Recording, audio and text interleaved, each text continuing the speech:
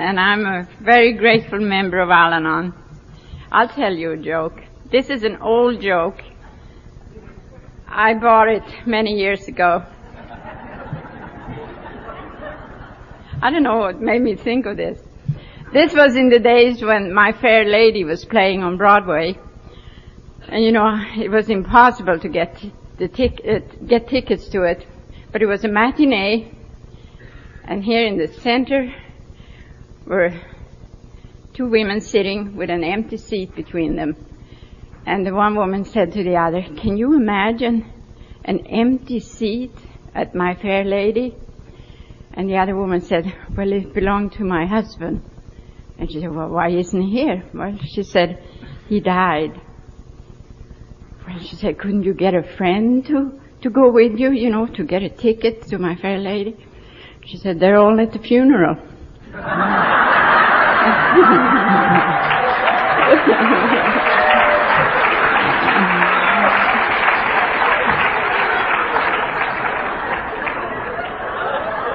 Okay?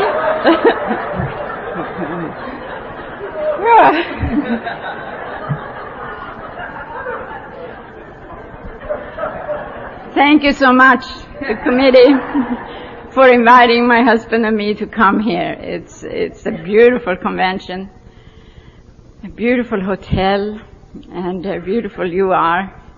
My husband and I have a little suite.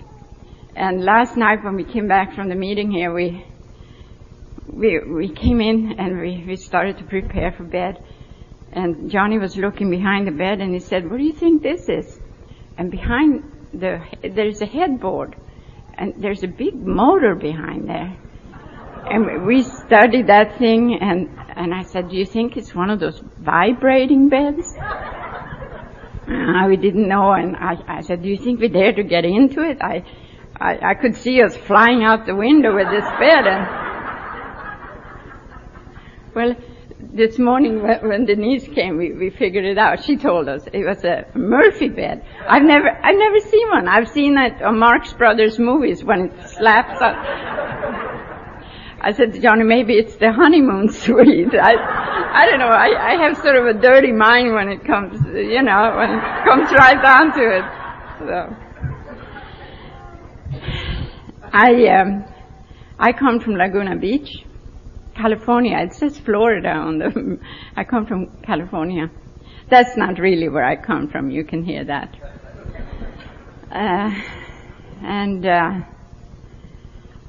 First I'm going to start with, are there any new people in Al-Anon? In Al-Anon we're new much longer than you're new in AA. I don't know why that is. Maybe we're not as sincere or something. I hear in AA out there in California, they say, are there any people under 30 days of sobriety, any newcomers? And then you put up your hand, and then after that they don't ask you. Well, in Al-Anon we're new much longer than that. I don't know. For one thing, we usually don't have the law looking for us. So we don't get as serious about the program maybe right away. But if you're new and you have come in here to find a way to sober up a husband or a wife or someone in your family, I think that's one of the best motivations of all for coming into Al-Anon. It won't work, but you're here and you'll find some answers for yourself, you see, and you'll find love and care and friendship and understanding, just like you do in AA. And in our meeting, which Lynn attends when he can, when he is in town, we love him there. And in our place, we usually, one of the first things we tell you when you're a newcomer is that it isn't your fault, you know. And that's very nice to find out, you know. John regularly told me, no wonder you had to drink, you know, being married to me. So it was sort of nice to find out. It wasn't my fault. He drank because he wanted to drink. But then the next thing we tell you is that you're sick. Sicker maybe than the alcoholic. That'll give you a burn, you know. I mean, to have to hear that. But I'll tell you, it's all right if you're sick when you come into Al-Anon. It's all right if you come in full of fear and hostility and lost all hope and a broken heart. That's how you should come in. You see, if you came in serene and happy, I'd really worry about you, you know. So that's all right. I told you I'm not from California. I was born long, long ago, far, far away in Lapland, Sweden, about 50 miles north of the Arctic Circle. Can you believe that? And here I am in Florida. And my father was building a railroad up there, and that's how come I was born there. And we had parties at our house. I had a full set of parents and an older sister, and we had parties at our house on weekends, and they were singing and drinking and dancing and lots of laughter. And ever since I was real small, I had a great need to shape up the people around me. And if somebody laughed too loud or sang too loud, I'd tell them about it. So I got sent to my room a lot. Spent a lot of time in my room. And my father was a lot of fun. I think he might have wanted boys the way he brought us up. He taught us how to ski. That was important up there. Yeah, that was one of the ways you got around. And he had a big Harley Davidson motorcycle with a sidecar, and he'd stick us in that and take us along. And those things were fun. But when he had been drinking, I had no use for him. I don't know, I always knew when he had been drinking. I was no more than maybe 3-4 years old. But we had a dog that adored my father, and that dog would run to meet him when he came from work. But on the days when he'd been drinking, that dog would turn tail around 30 feet away, and I was the same way, just on instinct. When I was 10 years old, we moved to Stockholm, and my father was originally from there. And I guess he was a periodic drunk. We're not supposed to name what our parents or mates are, but I know that in between drinking hard, he would stop for a period of time, and then he would read. I can remember him going to the library and read every kind of book he could find, and he would also take an interest in me and my sister. And so we were in Stockholm, and now he started to take us around in the city. He was brought up in that city, and teach us about traveling on the streetcars and buses and how to get around, and take us to museums and things he wanted us to see. But then when the drinking started again, that all was gone, you know. Then we had no real contact. And I can remember him coming home. My father didn't drive an automobile, and he would come home in a taxi, and he was a huge man, and he'd be draped over this little taxi driver, you know, trying to get him in the house. And my mother would say, "Please, Karen, don't say anything." Now and then he comes in, "Go to your room or go to a friend's house." And my father would come in, and he was really through for the day, you know. He just needed to go to bed. But I couldn't let him do that. If I had to prop him up, I was going to tell him about what his drinking did to me. So, of course, I got into a lot of tight corners that way, you know. And but I just couldn't keep my mouth shut. I had to quit school when I was 15 because of his drinking. And it took me all the way into Al-Anon and some time in there before I recognized what that was really all about. I didn't have to quit school. In fact, I had gained entrance to what would you say, public school, and they were very proud that I had gained entrance to this school, and they were very happy that I could go there. And it was all my own idea. I had discovered movies along the way, and I particularly loved American movies. And I didn't understand the language, but I could read subtitles. And I had got some grandiose ideas in there. I wanted to dress like June Allison and Gloria DeHaven dressed. And I hope some of you know who they were. It's really dating myself. And I came home from school one day and I said, I've got a job and I've quit school and I'm not going back. And they knew better than to argue with me. That was how I was. I planned my things and I did my things. I never recognized that until I came to Al-Anon, but that was how I was. I planned things myself and I went ahead on them, whether they were good or bad. And so I couldn't make any kind of money to dress on, so I had to go back to school. But I had a little night job selling chocolates in one of those movie houses. And that was really the first peace and quiet my family had for some time, because I was out of the way. I went to school and then I went into the city and worked at that movie house. And because my mother and my sister never reacted to my father's drinking the way I did. They never felt the need to straighten him out on it, So this is what I did then. The summer I was 17, I was working in an office in Stockholm, and one of their southern branch people came out to work for us. And he was absolutely gorgeous. He was 24 years old, and he was very dark eyes, and very good looking and beautifully dressed, and I had never met anyone like that. I didn't know anyone like that. And all we women kind of, we whispered about this fellow, We used to straighten our seams when he came around. You have to explain to the kids what that means. And and all the women wanted to date this man, but he sort of liked me, and we became friends, and we went to lunch together and had breaks together, and the summer went by, and toward September he asked me for a date. He said, "What do you do on Saturday night?" And I said, "I go to the Winter Palace and dance." And doesn't that sound great? And it was, that's where they played all the Glenn Miller arrangements and Artie Shaw and Benny Goodman music, and that's where we had our first date. And we started to go out together. He came from the south. We have a south in Sweden too, you see.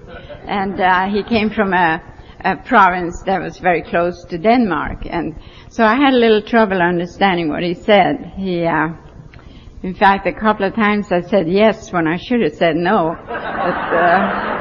But, moving right along. In a year we were engaged, and a year after that we were married. And you see, the most marvelous part about this man was he didn't drink. And I had promised myself up and down that I would never have anything to do with anyone who drank. And I used to say it to my father. So here I am. When we had been married a year, Johnny came to me and said, "How would you like to go to America?" Well, now everything was coming. All my dreams were coming true. Here I had this beautiful man who didn't drink, and now I was going to get to go to America and learn to speak English. And when Johnny said we were going to Los Angeles, I knew it. We were going to be in Van Johnson's backyard, you see. And so we came out to California. And drinking was not a part of our life. We were busy becoming Americans.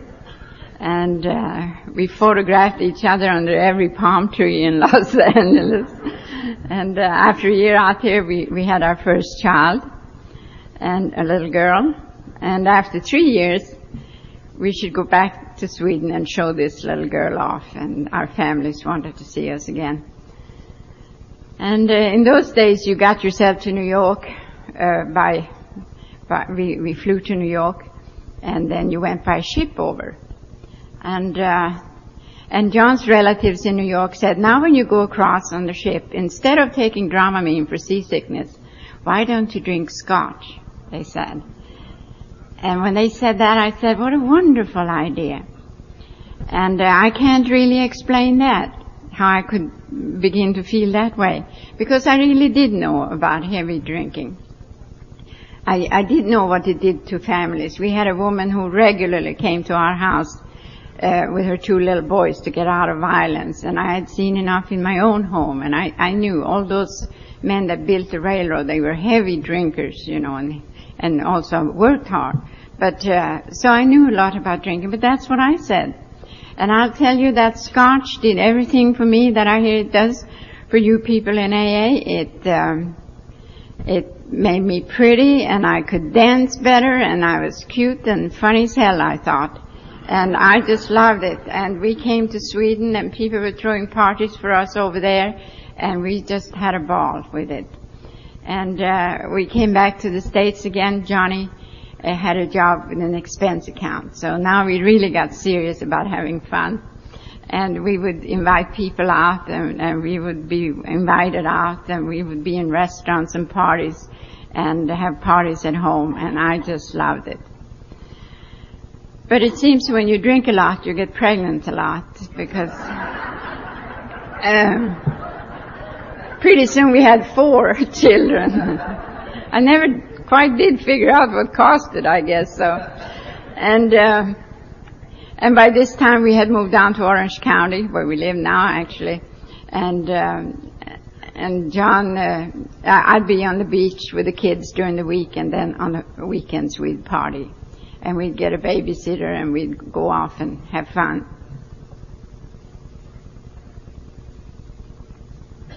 And,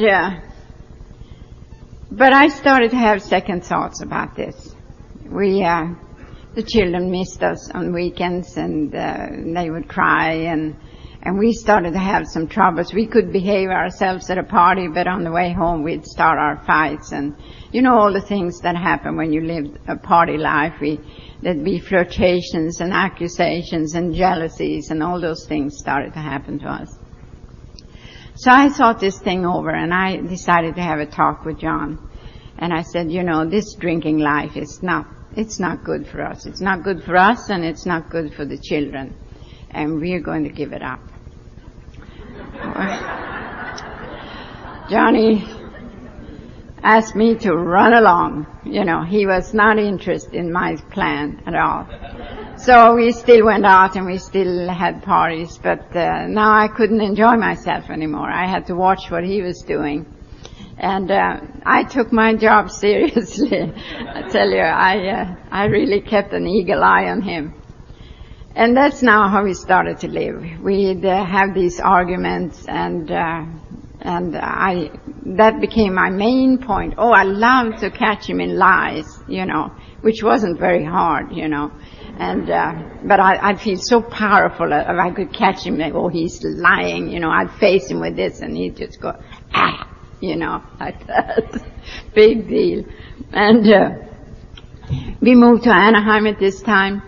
We got a bigger house for all these kids, and the beach people were sort of bohemian, and I liked that. But now here in Anaheim, these people were more serious folk. They went to church, and they were civic-minded, and they were interested in what the children should do, and so on. So now I wanted us to be that way. And except by this time, John was a daily drinker, and he wasn't really interested in these people at all. We'd have on Friday night, they usually had a party, and we'd bring, we were all young. You have to use your imagination. This was a long time ago. We had small children, young children, and we'd all get together with our potlucks, and bring a bottle to drink, and everybody would put it up in whosever kitchen we were in, Everybody except John, he kept his bottle under his chair. That's sort of tacky when you're trying to make a good impression. And then he'd misbehave, he'd tell dumb stories, and he'd make passes, and then I'd have to lecture him on the way home, and then by Saturday morning I wasn't even speaking to him, And so Johnny he wanted to sort of continue this party feeling. And he'd get out on the lawn. We were all putting in our gardens, and he'd get out there with his tools and his bottle of scotch, Doesn't everybody? And then he'd wave to neighbors to come over and have a drink with him, And some of the guys would sort of look around to see where their wives were, and they'd go over and have a drink, but they'd leave again. But Johnny stayed. The last people who gave up on him were the Watchtower people. They,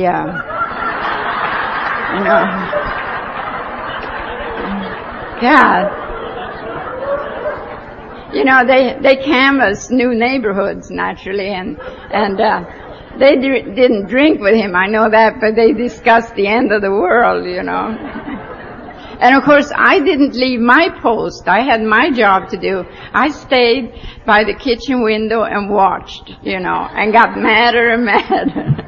And that's how we did it. I got sick very soon.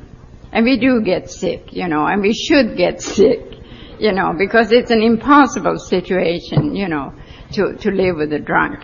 It can be done, but it's impossible. And I think what happened to me, all my anger and resentment towards my father's drinking sort of went underground when I met John, because here was my ticket out of it, I didn't have to live like that anymore. And here it was happening again, and I couldn't understand. I felt Johnny was doing it personally to me, And we'd fight regularly, We'd send the kids out to play or to a neighbor so we could fight in peace and quiet, I suppose. And then we'd go to it. In fact, I used to say to John, close the windows and speak Swedish, I'd say. We'd be yelling,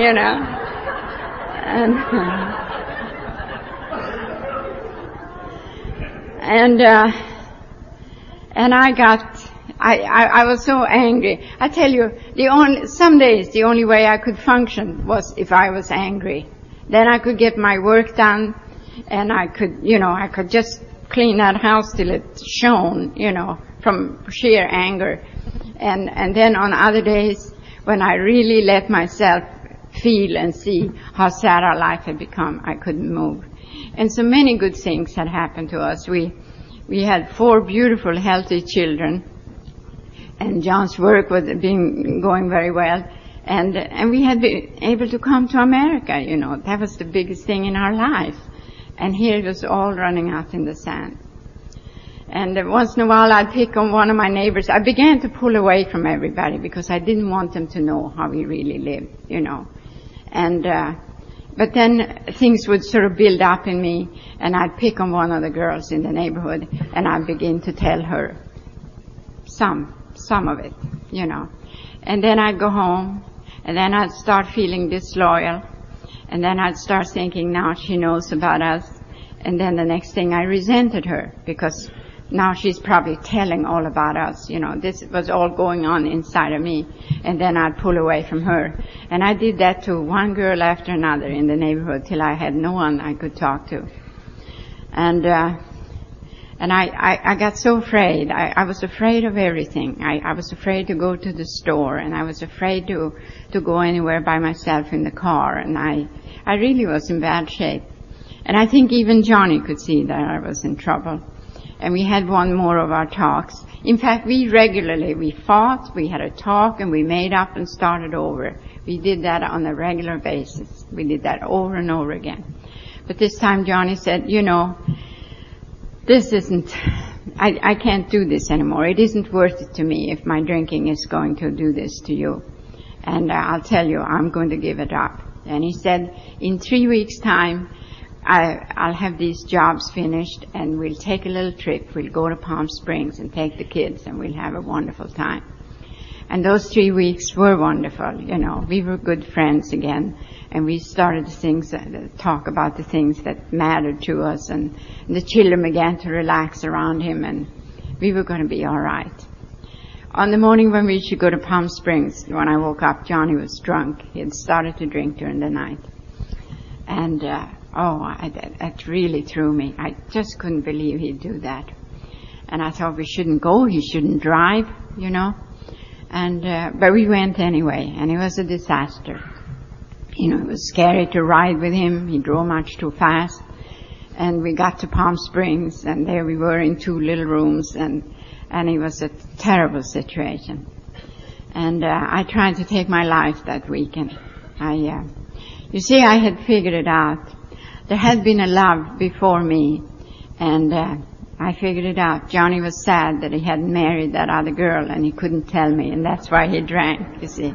I never talked about this to John. I just figured it out all by myself. And I remembered some of the things from my own home, how some of the things I had said. I'd said some real hurtful things to my father, and I thought I probably caused him to drink. And I truly felt everybody would be better off without me. And so, you get a little punchy, you get punchy from living like this, from having these deep sadnesses within you, and then making up and starting over, In fact, it got so I didn't want to make up. I didn't want to be happy. I didn't want to fall down again, And so eventually we got back to Anaheim, where we lived then, and it was soon after that our minister came to us to call on us. And I sure didn't want him to know how we lived, He was the last person I wanted to tell. But he was so kind and thoughtful that I began to tell him how my father's drinking had bothered me. And pretty soon I was telling him about John's drinking. And he said to me, well, why don't you come and talk with me for an hour every week? And that will surely help. And then if you can get Johnny to come, he can have another hour. And I knew he wouldn't do that. He was so selfish. But the next day I told John about it, what the minister had said, and Johnny said, of course I'll go. How kind of him. And that surprised me, And here we were now. We were both getting help. And it did help to go and talk to this man, because we didn't fight so much anymore. It took some of the pressure off. But it was over a year later that I had been to see the minister one morning when he said to me, yes, I do think John is an alcoholic. Now, I thought of John as an alcoholic for several years already. It was no secret to me, I understood it was the drinking. But when the minister said it, it was sort of more serious. And he said, if John is an alcoholic, he has 3 ways to go.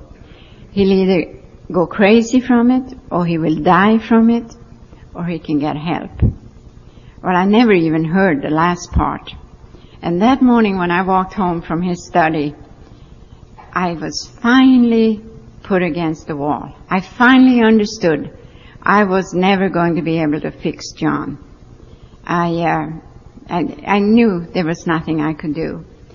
And I even understood that the minister couldn't do it. I had hoped he would, but here it was. It was over a year later, and Johnny was still drinking, even though we went and talked to him, to the minister. But I think I even understood that Johnny couldn't fix it, because in that year I had seen Johnny try several times to stop, and he'd go back to it. And I think something happened to me that morning.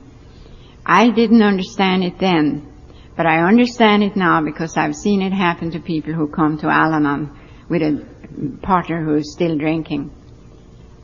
I gave up. I just couldn't think of one more thing. It just finally came clear to me there was nothing I could do. And if it is like that, if it is that we all have a higher power, maybe we, the members of the family, have to do that. We have to give up. We have to believe that their higher power will come to them someday. And it's almost like we have to get out of the way.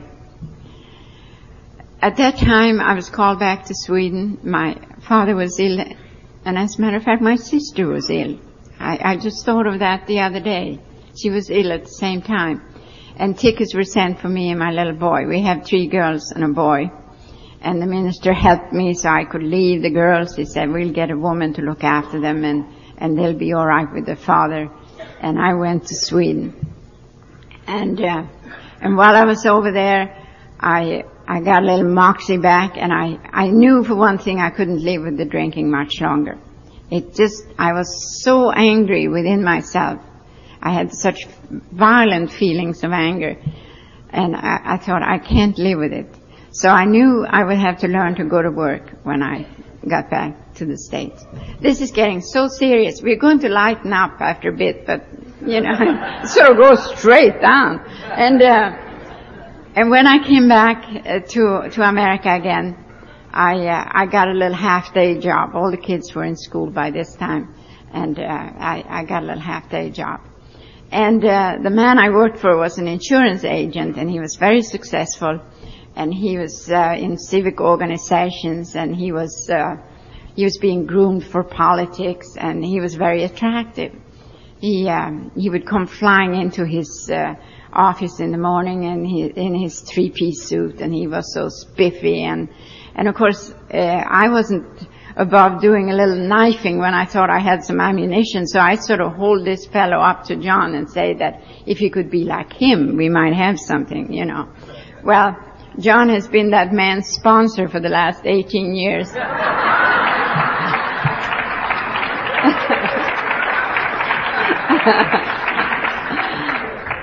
Central office called John to make a 12-step call at one of our honor farms, and there he was, and Johnny said, there is some justice after all. And John used to drive me to work. We were still a one-car family then, and he'd drive me to work in the morning, and then we'd try to say a few civil words to each other, you know. And by the time he picked me up in the afternoon, he came straight from the bar, and he was drunk. And we used to stop at the liquor store on the way home. And it was in the parking lot there one day, Johnny said to me, you see that guy over there with the brown paper bag? And I said, yes. He said, he is an alcoholic. I said, how do you know that? He said, every day when I'm here, he's here.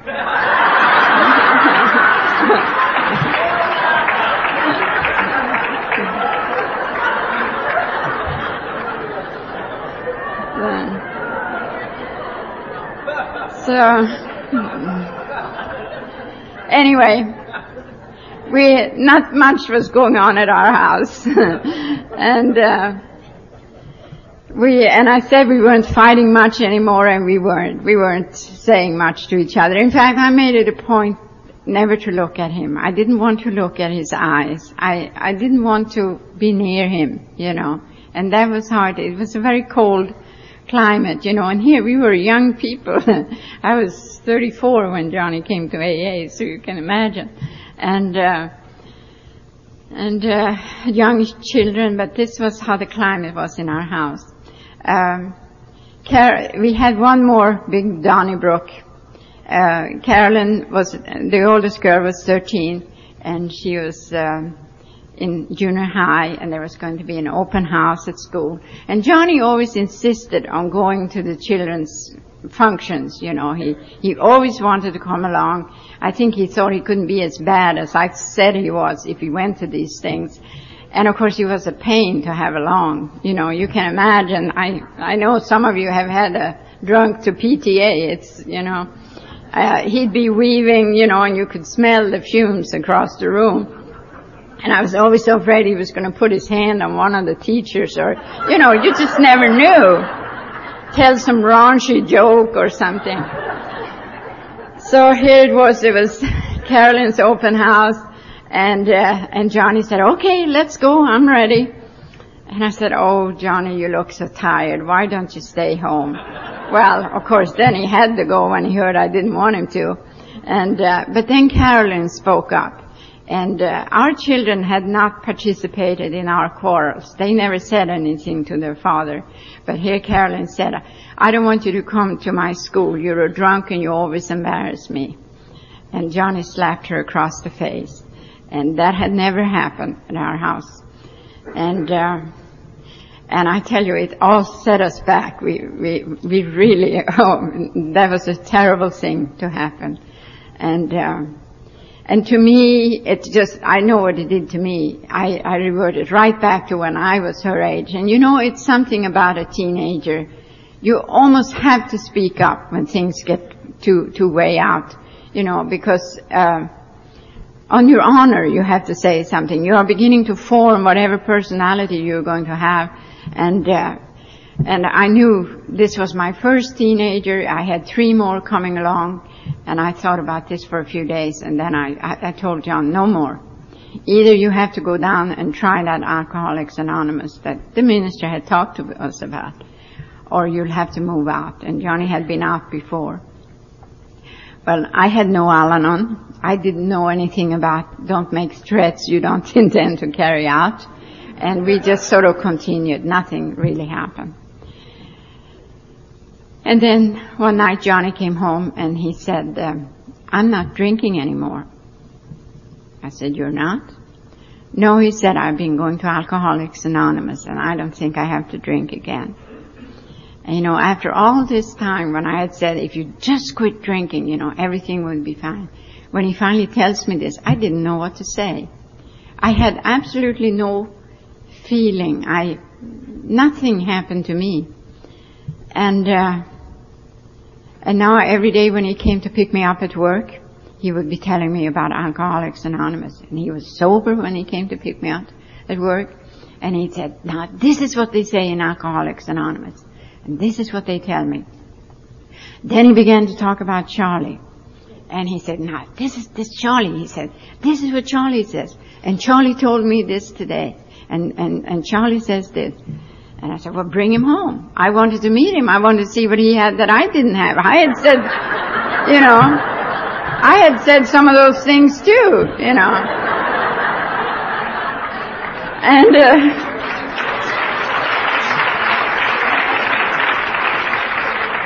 so one evening after the meeting, here they came, and here was Charlie. And he was a tall, tan man. And he was sober. I could see that, And so now we had sobriety in our house, and it was wonderful. I was up on that pink cloud for a whole month, I think, until, every night after dinner, or sometimes he'd have dinner with us, but every night after dinner they'd get up and say, okay, we're going to the meeting, And, that's also the same time in a household with 4 kids, or any kids, that's when it's nobody's turn to do the dishes, that routine. In fact, we remember that little John, who was 6 at the time, the girl said, well, Johnny should also take his turn to do the dishes. So, okay, he was going to do it. So Carolyn says, okay, Johnny, you do it tonight. And Johnny said, oh, I've got cramps.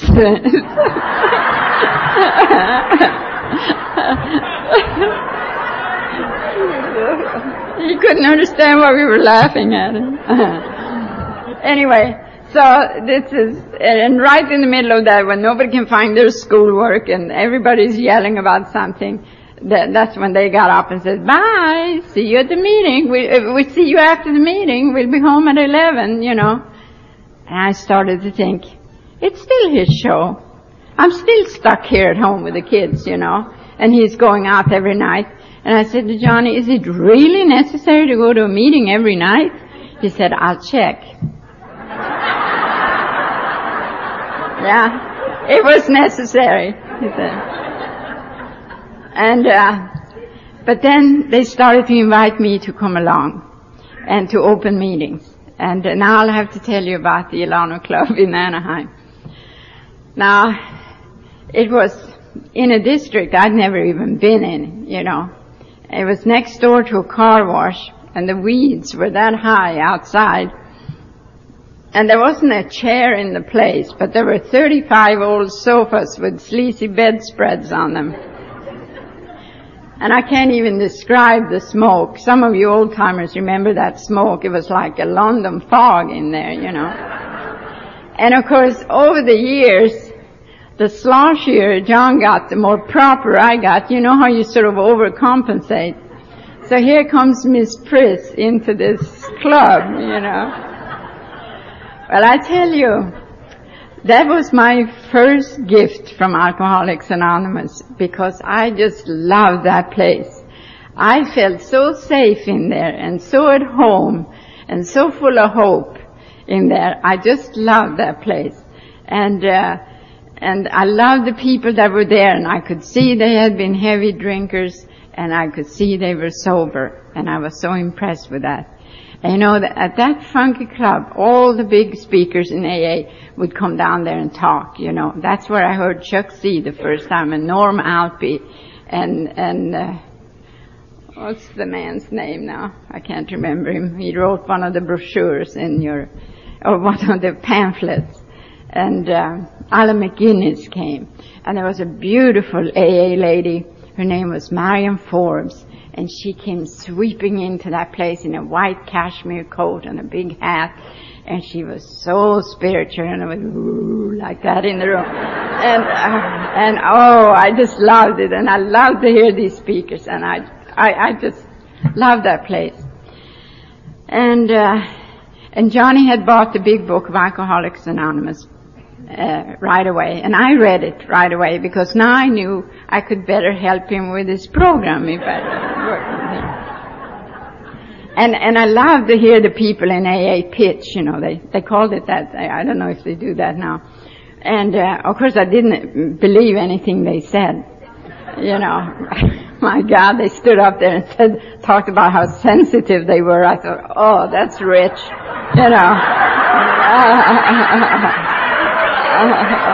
God. And I thought of this just the other day. I had another feeling, and I have to share this with you because I was so pleased, I was so happy to be in there. But I also got sort of angry within myself because at the time, my sister was dying from cancer. And when they talked about, they said it was a disease, and I thought, oh, you can't call it that, Oh, how can you say that? I mean, she has a disease. Think if I could take these 12 steps to her and say, if you will live by this, you will be well again. And I felt it wasn't right that you could call it a disease. These feelings were going on within me.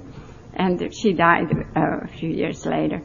But anyway, most of the time I was so happy to be there, and I loved it.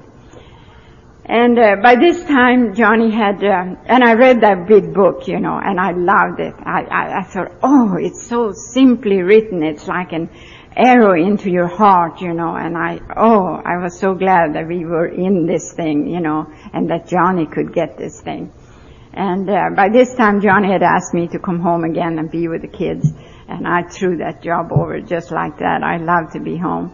And Johnny has always been able to have part of his office at home, so he was there a lot. And Charlie didn't seem to have anywhere to go either, so he was there a lot. But I didn't care, I figured, well, that'll be all right. They're going to work this beautiful spiritual program, and that's okay. And except I could never hear them talk about it. They were out in the garage a lot, and for a while that worried me a little, but he couldn't do that because I knew where Johnny used to stash his supply, out there, but I really believed they wouldn't do that. But I'd make myself an errand out in the garage, and well, they told a lot of funny stories, and they laughed a lot, and they discussed Charlie's automobile. That was all I could hear. And I started to look at this Charlie. He is a sweet man, but I might have to pick another sponsor for John. I was so busy. But then I figured it out. Charlie didn't know what Johnny had put me through. He just thought John was some happy drunk, and now he was sober, and that was all there was to it. So I'll tell you what I did. One Sunday morning, I got in the car, and I drove over to Charlie and Virginia's house, and I told them everything. Everything. Palm Springs, everything. And they didn't say very much. I remember they looked at their shoes a lot.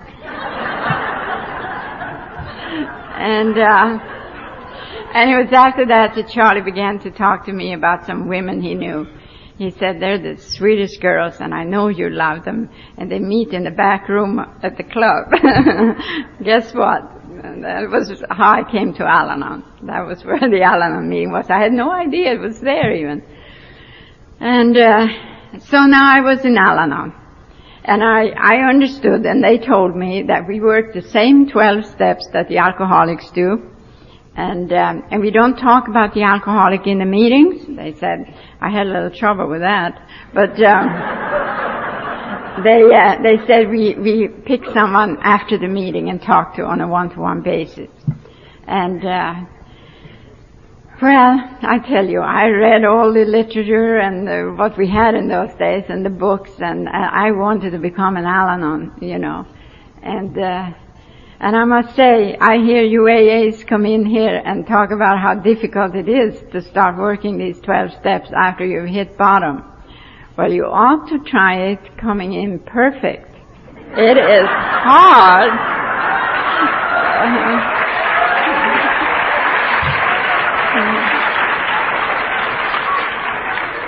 What are you going to do when there's nothing wrong with you?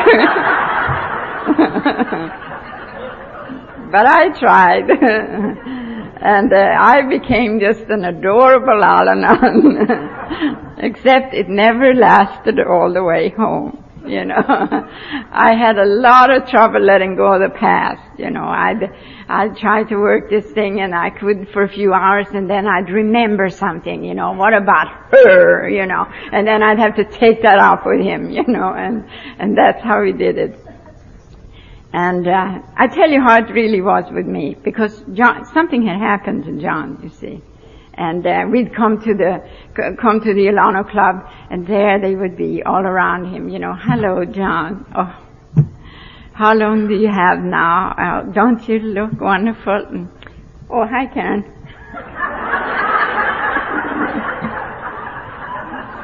I tell you how I felt. I was so glad that he was sober, but I had not counted on that he was going to be happy. It just burned me up, you know. It was just more than I could take. I thought, after all the stuff, and now he's going to sail around here like Jesus Christ, you know, and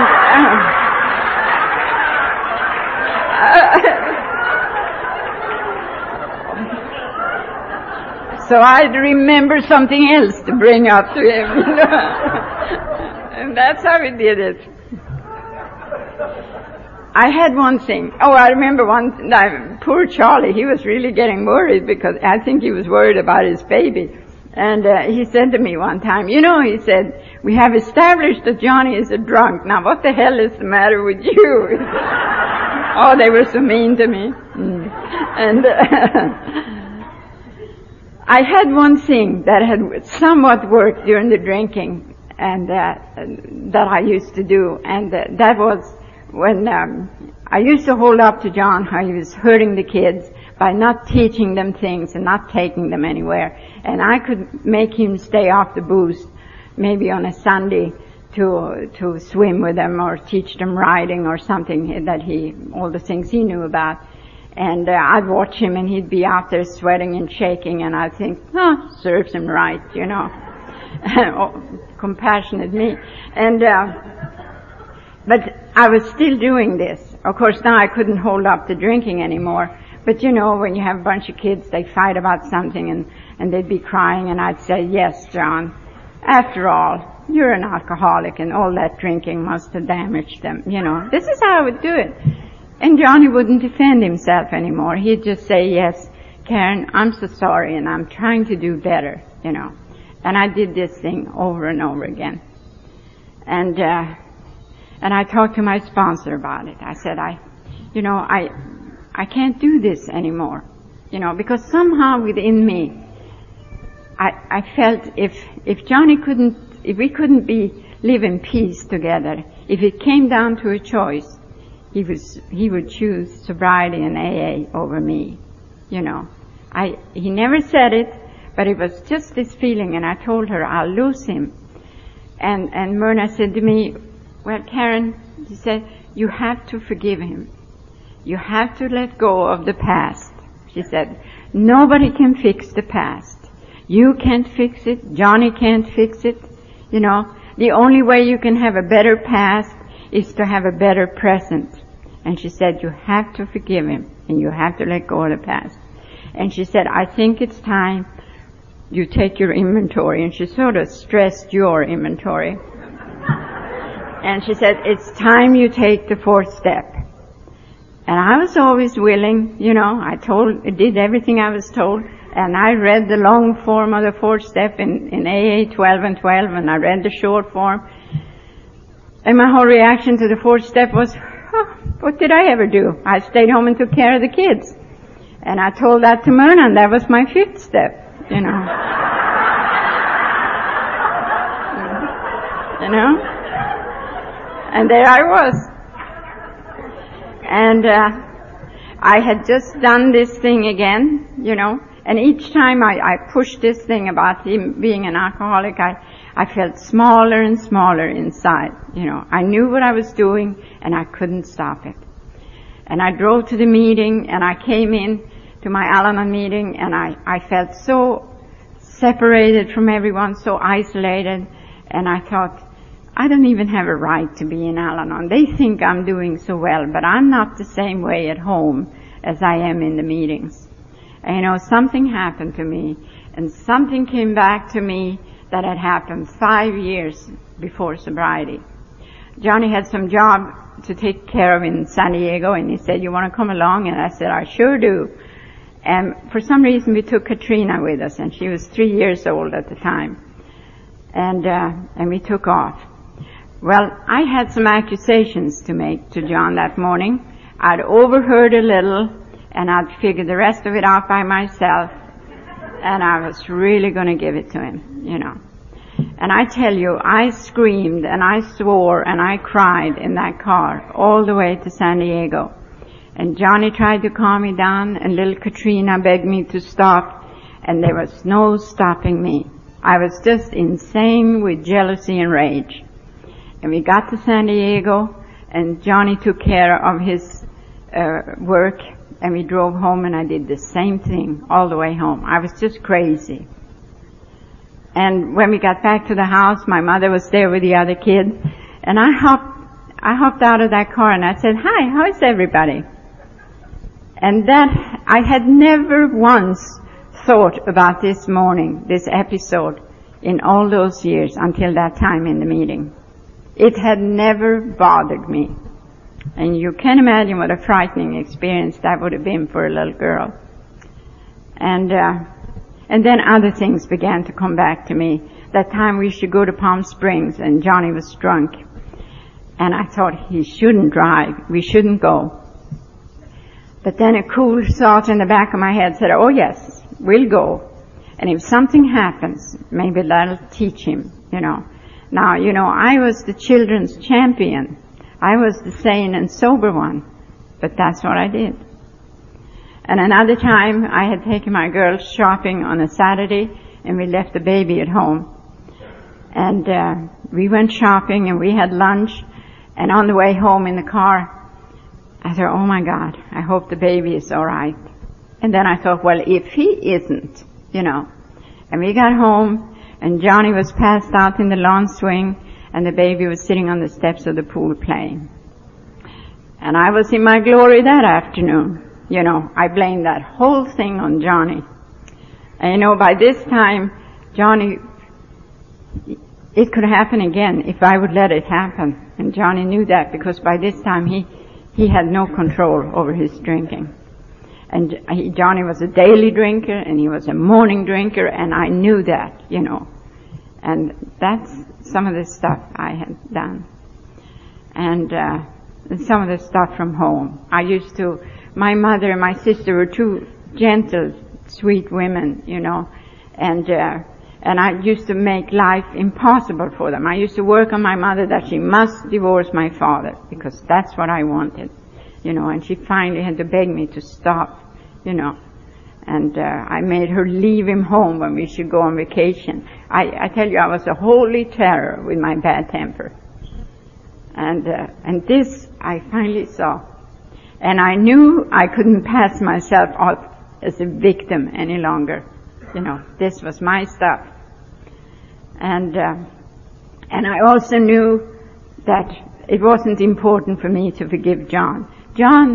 But whoever should forgive John had forgiven him. I could see that, because he was changing.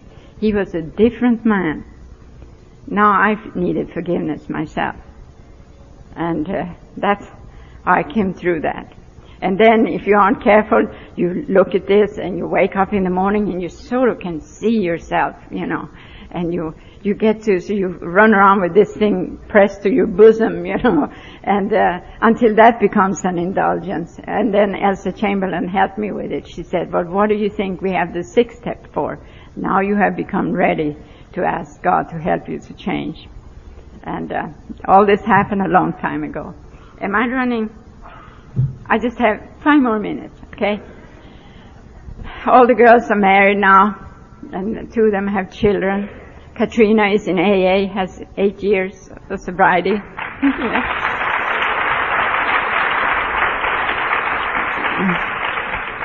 Little Johnny used to do drugs and pot in high school, but he gave that up about 10 years ago. And he comes to dinner once in a while with his little cooler with 2 cans of beer, so maybe he's working on his story, I don't know. It's going to take a long time with 2 bottles of beer. But anyway, and he's not married, he lives with a girl. I was a little miffed about that. I like things proper, but then with things being the way they are today, I'm glad it's a girl, so, that's called changing your attitude. But if there aren't any shoppers for Al-Anon, I want to assure you this is a very powerful program. Don't sell it short. We had a guy in Laguna one time that called us Al-Anons the pastel ladies. Well, I just wanted to throttle him, I wanted to say to him, you couldn't take for a month, but we live with it for years, so we're not, we're tough. You have to be. But I want to tell you about the power of Al-Anon. I was in my first year of Al-Anon, and someone asked me to make a 12-step call on a woman that lived in my neighborhood. I didn't know her. She was a few streets over. And I came to her door and knocked, and she opened it a little bit, and I said, I'm from Al-Anon, and she let me in. Well, all her drapes were drawn.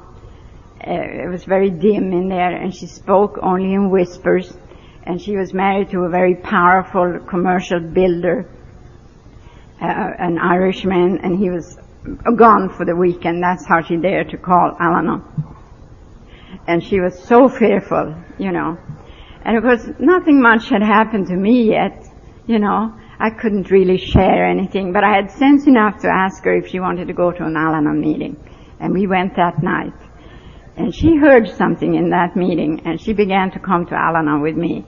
Well, of course, he came back, and he would be out on the front porch when I came to pick her up, and he'd be glaring at me, and I tried to make myself as small as I could in the car. And of course, we got Johnny involved in this to make a 12-step call on him, and which he did, and he invited Johnny to come back, and he'd be glad to kill him, he said, This is how he was. He showed Johnny his back. He'd had many back operations, and he was actually on booze and morphine. Well, we kept going to Al-Anon, and I remember she had a long green Buick that she hadn't touched for years. She was so fearful, but she began to drive again, and she enrolled in business school. Well, of course, we were, I was interfering in his marriage. I was ruining his life, and so one night when I came to get her, he was out there, and he was in a rage, He was screaming at her, if you get in that car with that silly woman, you needn't come back, I'll have the locks changed, I've closed all the accounts, you'll be on the street, and on and on and on. And I sat in the car, and I thought, yeah, go back in with him. This was a dumb idea from the beginning, I was so scared of him. And she just stood there. And then when he drew his breath, she said, I'm sorry, but I'm going to my meeting, and she walked right past him, and And, well, the months went by, and it was October, and time for Southern California Convention, and it was being held in Anaheim that year. And okay, he gave in. He said, I'll go to one meeting, and then I don't want to hear a word about this anymore. He said, one meeting. Thank you, we said, And so we took him to Sunday morning meeting, and there we stood. And, it'll be like this here. that lobby was just vibrating with love and gratitude, and you know how you are on Sunday morning by the time the convention is finishing. And he was so hostile, and people would make a big turn around us because you could feel it coming out of him, He didn't want to be there, he wanted to run, and it was just a bad scene. But he did go in with us. And Chuck C. was speaking that morning. And 10 minutes into Chuck's talk, we saw it happen to this man. Johnny nudged me, and I can't tell you what, it was just like something fell off of him. It was a transformation right in front of our eyes. And he reached over and took his wife's hand, And this is what I want to say. This woman, she had come to those Al-Anon meetings, and she had found her inner strength, and that's truly what you find in Al-Anon, like you do in AA.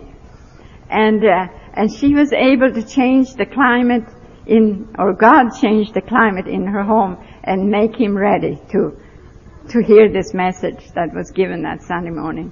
And he died 10 years ago, and he had 18 years of sobriety, and that couple helped so many people, And that's what we get to witness and be a part of in Al-Anon, So I'm so grateful to Alcoholics Anonymous and to Al-Anon and to all of you, and thank you so much.